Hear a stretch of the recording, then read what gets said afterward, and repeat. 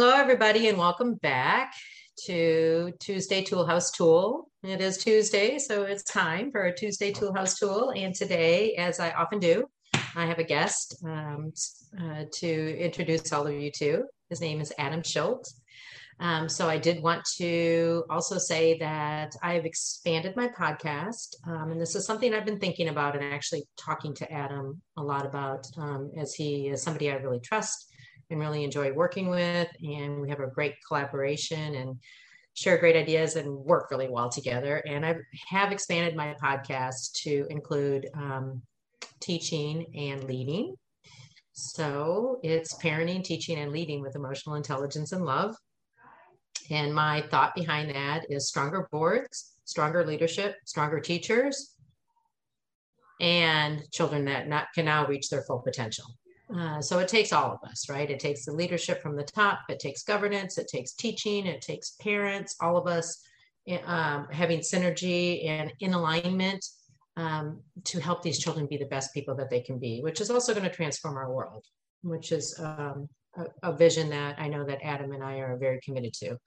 Wanting children to have that internal locus of control and wanting them to actually grow up and enjoy exploring the world and to engage in the world from an internal locus of control, and lots of joy and lots of positive impact.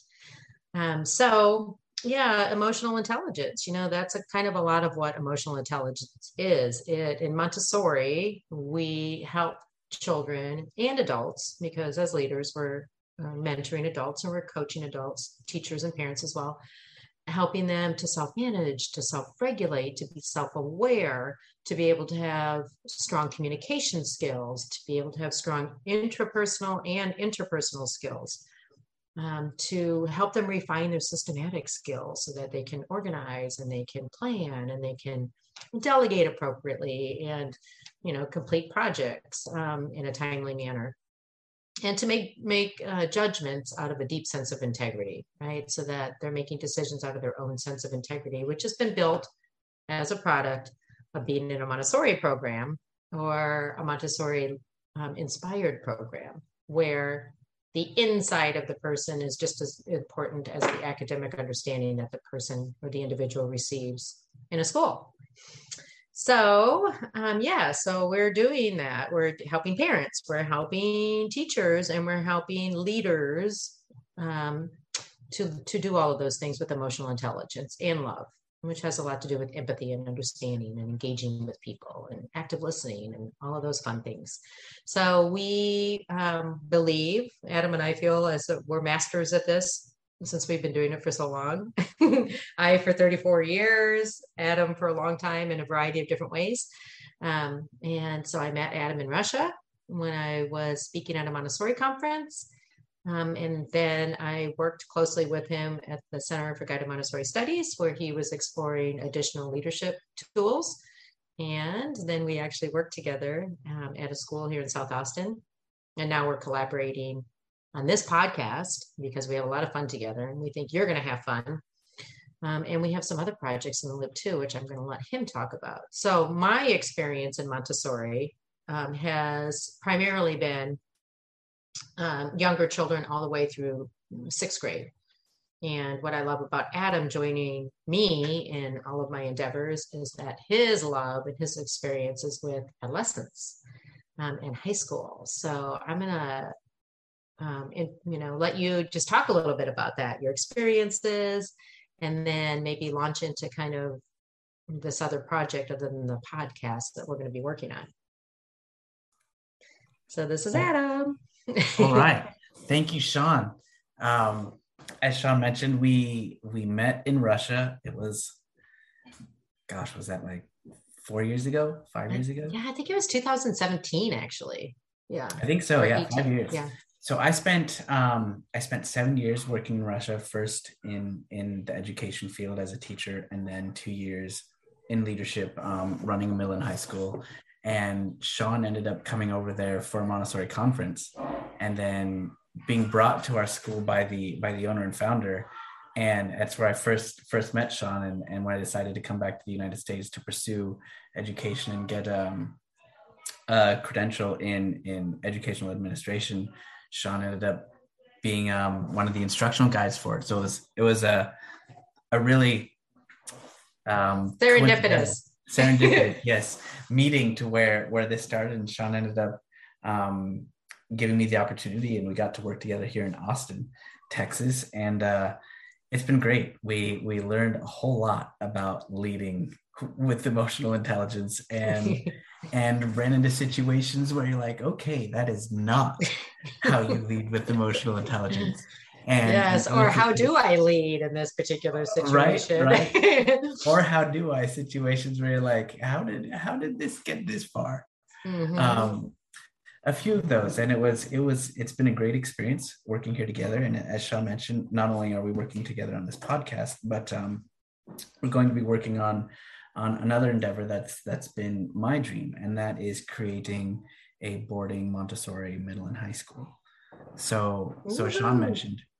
Sean, yeah, it's I am so excited about it, and you'll probably hear that throughout this podcast and in the future as well. So Sean mentioned her focus has been in the first two planes of development, which are ages 0 to 12. And my focus has been on the third plane, 12 to 18-year-olds. And so it's really, really exciting to be able to move forward with that and hopefully build a program that really meets the needs of an adolescent. And just like how you see in traditional Montessori schools for toddler, primary, and elementary students, being able to set up a carefully structured environment for adolescents where they simply grow, and we're there to support them rather than feed them information. Mm-hmm. Yeah. So really, really excited about that. So what would you say about parenting, because we've been talking about emotional intelligence and love, and we all know, well, I know as a parent, and maybe some of our listeners know, that raising adolescents is not, always the easiest, and they're doing exactly what they're supposed to be doing with all of the challenges they bring us and whatnot, because that's defining who they are, and they're separating from their parents. At the same time, I think for some parents, visualizing their child being gone and in a boarding school may be a little bit scary. So how would you address that? What would you say to families about the importance? I think actually you went to boarding school, right? So I did. I did. And I will say that if I was able to send my oldest, who was my, most challenging, probably because she's a lot like me, and, and a female, separating from mom, I knew Montessori and I knew the value of boarding. So I would have definitely wanted to explore that, but I was not in a financial situation at that time to be able to do that. So yeah, I would love for you to speak a little bit about that. First, I'd say I completely understand, even though my children are not quite at that age yet, but I understand the connection that parents have to their children. And when they reach an age, even when that age seems like it's old enough, it is hard to let them go and give them that next step in independence, in cultivating their own identity. Mm-hmm. And Marie Montessori talks about it, how it happens at the beginning of adolescence, which is not just what we normally see in puberty. It's also like the human version of a bird leaving the nest. Like they get kicked out and they've got to learn to sink or swim. Mm-hmm. And it's one of those situations that needs to happen. And in today's world, it happens between the ages of 12 and 18.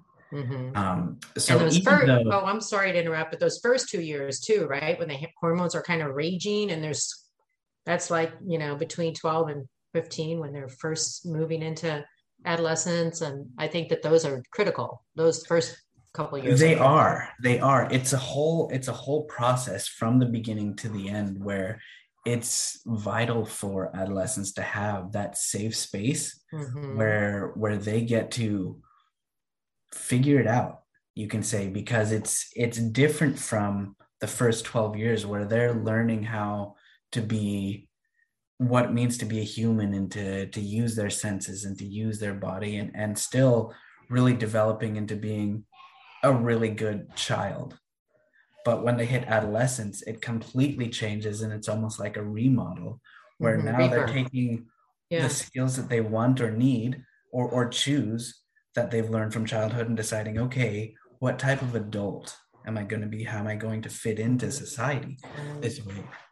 And it's why you see beginning very close to 12, sometimes a little bit later, sometimes a little bit earlier, children pushing back against parents. Maybe you've seen it in your house, where all of a sudden they loved having you make their breakfast and take you to things, and drop them off at school, and then all of a sudden they're like, no, I don't want you here, drop me off 50 feet away, and I don't want to kiss goodbye, I want to do this on my own. And it's a biological change that happens. Yeah. And then that they need that space to start developing who they are.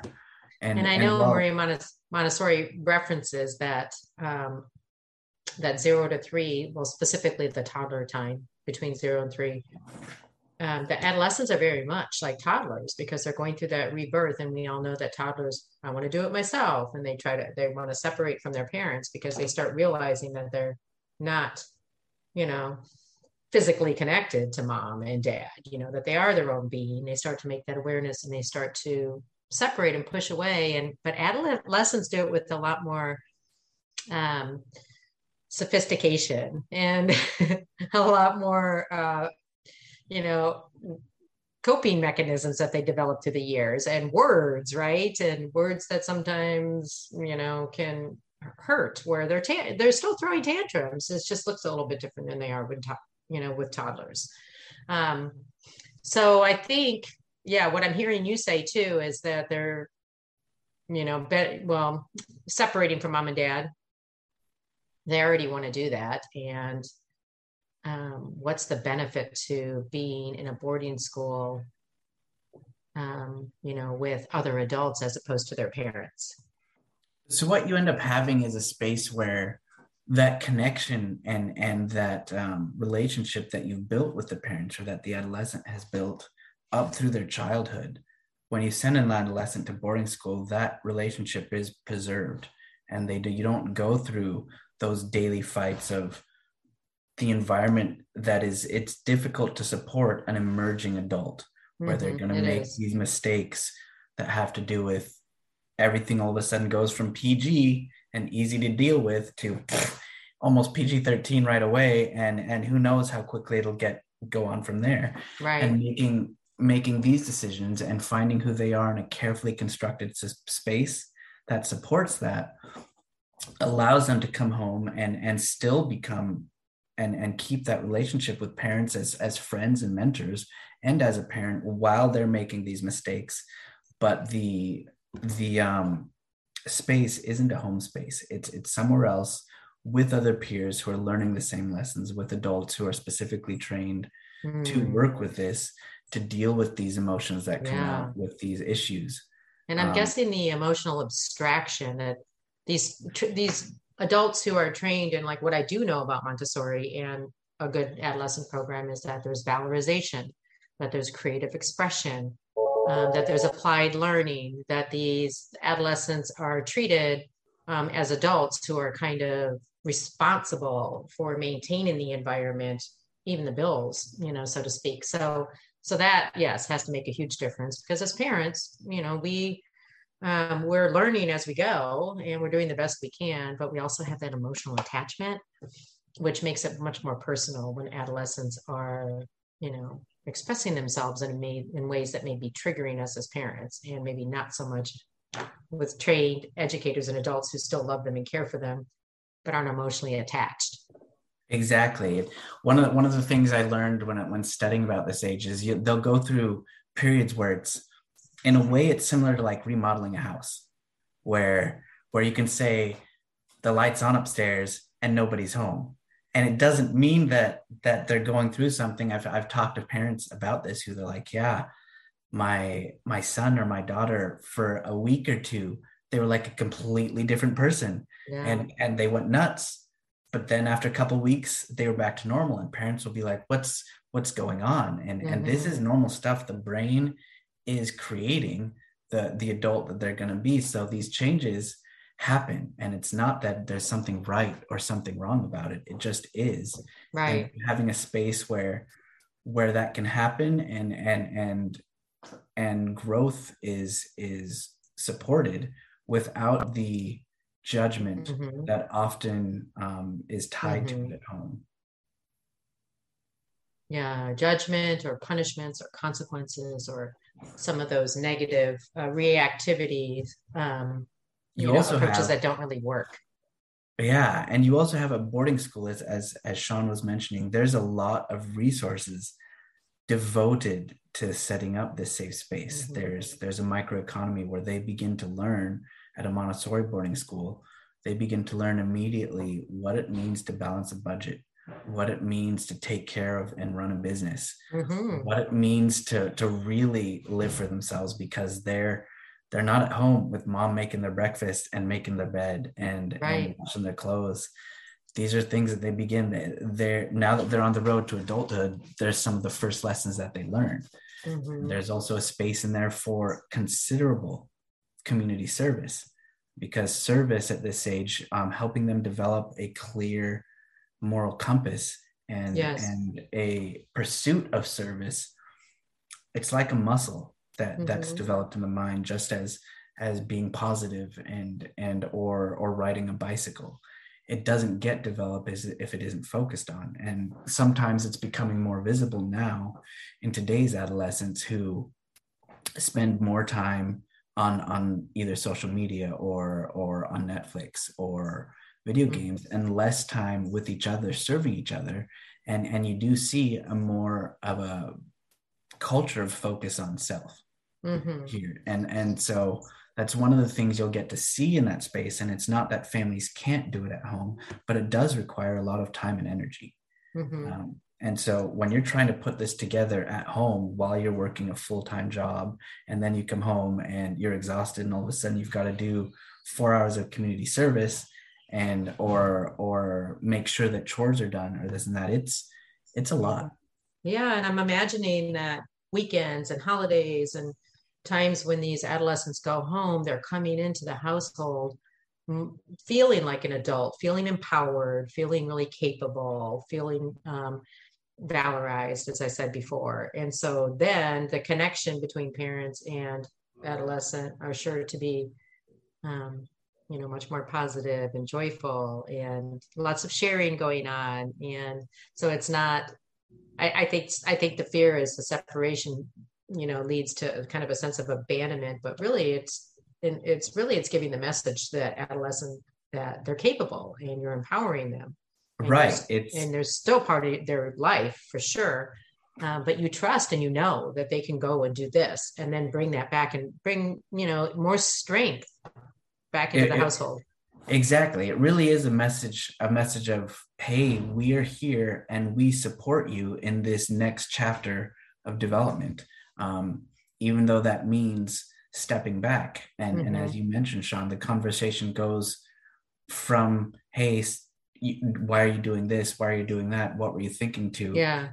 when they come home, so what did you learn? What were you Mm-hmm. focused on? These things, Mm-hmm. and connections are strengthened rather than made unstable, Right. which can happen a lot of times when adolescents stay at home too long. Mm-hmm. Yeah, I can So, definitely identify with that. Because it's always that dance of, oh, do I want to be involved, I want to know what's going on. I want to be supportive. I also want to protect. And sometimes those two things, sometimes those things get off balance depending upon, what limiting beliefs we bring into the world as parents and our fears. And then the will, the will of the child. We don't want to squash it, but, we want to preserve it, so I think it makes a lot of sense, to have experts in the industry actually working with these adolescents in a way that helps. In a way, where those experts are also giving these adolescents the message that your parents brought you into this world; they're doing the best they can. It's really important to love and respect them. Exactly. Which the ones that I know that are trained in Montessori adolescent programs definitely do that. So how was were you, I'm just curious, were you apprehensive about going to boarding school before you went? And then and if so, how quickly did that change? And When I went, I wasn't. My parents tried homeschool, and for me being an extrovert, that did not work out well at all. Mhm. My parents were away Okay. at work. I was home. I had to do my stuff or my homework. I mean, it was definitely before the time of internet and many of the, if I can call them, distractions that we have now. I mean, to use internet, I was still on dial-up. You had to connect through the phone line, and that was there. That was limited because parents needed to call home and check in or what have you. Then they couldn't get through if the phone line was used. So it was very much for me it felt like a time of isolation where parents were Hmm. working and I Yeah. wasn't able to drive yet, and I was just at home, and there wasn't near as much to do, and that space for development was very Yeah. much focused only on academics. Hmm. um, Yeah. it was, I would say, when I got to boarding school, for me it was like out of sight out of mind. For my sister it was different. She called home every day. Every Hmm. day she would call and talk to parents and tell them about her day and this and that. And it's different. My brother would call more often, and I'd call if I needed something. And my parents would, Yeah. okay, they'd Well, answer that's the a phone. good sign. Well-adjusted young man. Yeah, they knew. They like, if Adam's calling, they'd be like, okay, Adam, what do you want? Yeah. Yeah. I Because it can wasn't. identify with that. Yeah, and my brother would call and talk and catch up, but for me, I was living and learning, and I called when I needed something, and I was out on my own. So it's that part's going to be different with each child, and it's Hmm. it's one of those things where you had children that went home, or adolescents that go home every weekend. Sometimes even they'll have a shorter week. Maybe they do 4-day boarding instead of 5-day, and then you have adolescents that go home once a semester. They'll go home for Christmas Hmm. break, and maybe for Thanksgiving break they go over to a friend's house, Hmm. and Yeah. you get a whole lot of different varieties based on the child and their personality. Yeah, I remember going when I went to college. I did not go to boarding school for middle school and high school, but was always extroverted as you are and social. And once I got to college, maybe not my freshman year, but definitely my sophomore year, I actually had a little part-time job. And so I would stay and I wouldn't even go home for Thanksgiving and Christmas. Um, so yeah, I can identify with that. So your brother and your sister, did they um, end up benefiting tremendously from the experience as well? And do you feel like they would say that now? I would say so. I'd say hugely so. Not only benefits as growing and maturing and becoming adults, I think, or understanding the responsibilities of adulthood at a younger age, but also in the social emotional development that happened there. Like Hmm. at a boarding school, when you're living with your friends and the connections that you build, they're just stronger. Some of my best friends are still the friends that I Hmm. made in boarding school. So you not only have that there, you also get the opportunity for running things in the student government. Yeah. So things like this where they have that, you also get to be part of the school board, and sometimes you do see that in schools, even if they're not boarding. But when you're living there, and then after meetings, you go and you meet with your friends and say, hey, this is what we decided, and you really get to spend more time um, looking at some of these details and collaborating, and Hmm. and um, even I'd say the being on campus with staff who are there 24/7. So it's not just the socio emotional connections that you build with peers. It's also those with staff who you really have people that are examples, that there'd be times I'd go over to a staff member's house in the evening, and we'd have a conversation, or as another staff would have a game night and bring students over, or dinner. There's just options that are really, really unique to an environment where you're living with people who model and accept you while you're going through these changes. Yeah, and that's really, really important for adolescents. You have to be have a, to be working with adolescents is really strong, be very, very grounded, strong integrity, good sense of self, acceptance and love of others. So so Adam and I have been talking about the emergence of this school and hoping to do what it takes to get the funding, right? And start moving along with a plan for the building within the next year, right? And yeah, the plan is right now to be in Texas. We do have kind of a site that we've got our eyes on, but not completely confirmed. It's not confirmed. Exactly. We're looking at one, and we're really, really excited about the location. Not only being I'm new here to Texas, but it seems like a really, really great spot right on a river, in a community where there's space to have nature and at the same time have a really cool microeconomy. We're putting together the business plan right now, as well as the philosophy and some of the I guess you would say details that the school will be founded on, like, for example, that focus on community service and running a business, microeconomy and travel will be a big element as well. So putting these things together, and then if the property that we're looking at ends up working out, then design of the campus. Yeah, so we'll keep everybody posted. So all of you, everyone knows how to get in touch with me. Sean Edwards at toolhouse.com. Adam, do you want to share? My email is adam.schilt, SCHILT @gmail.com.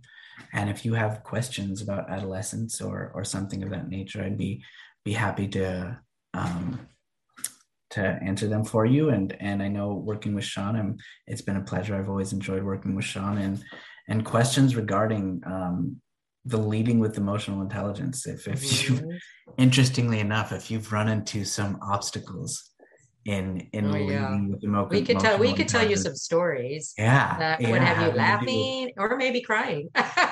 Exactly, having to do with schools.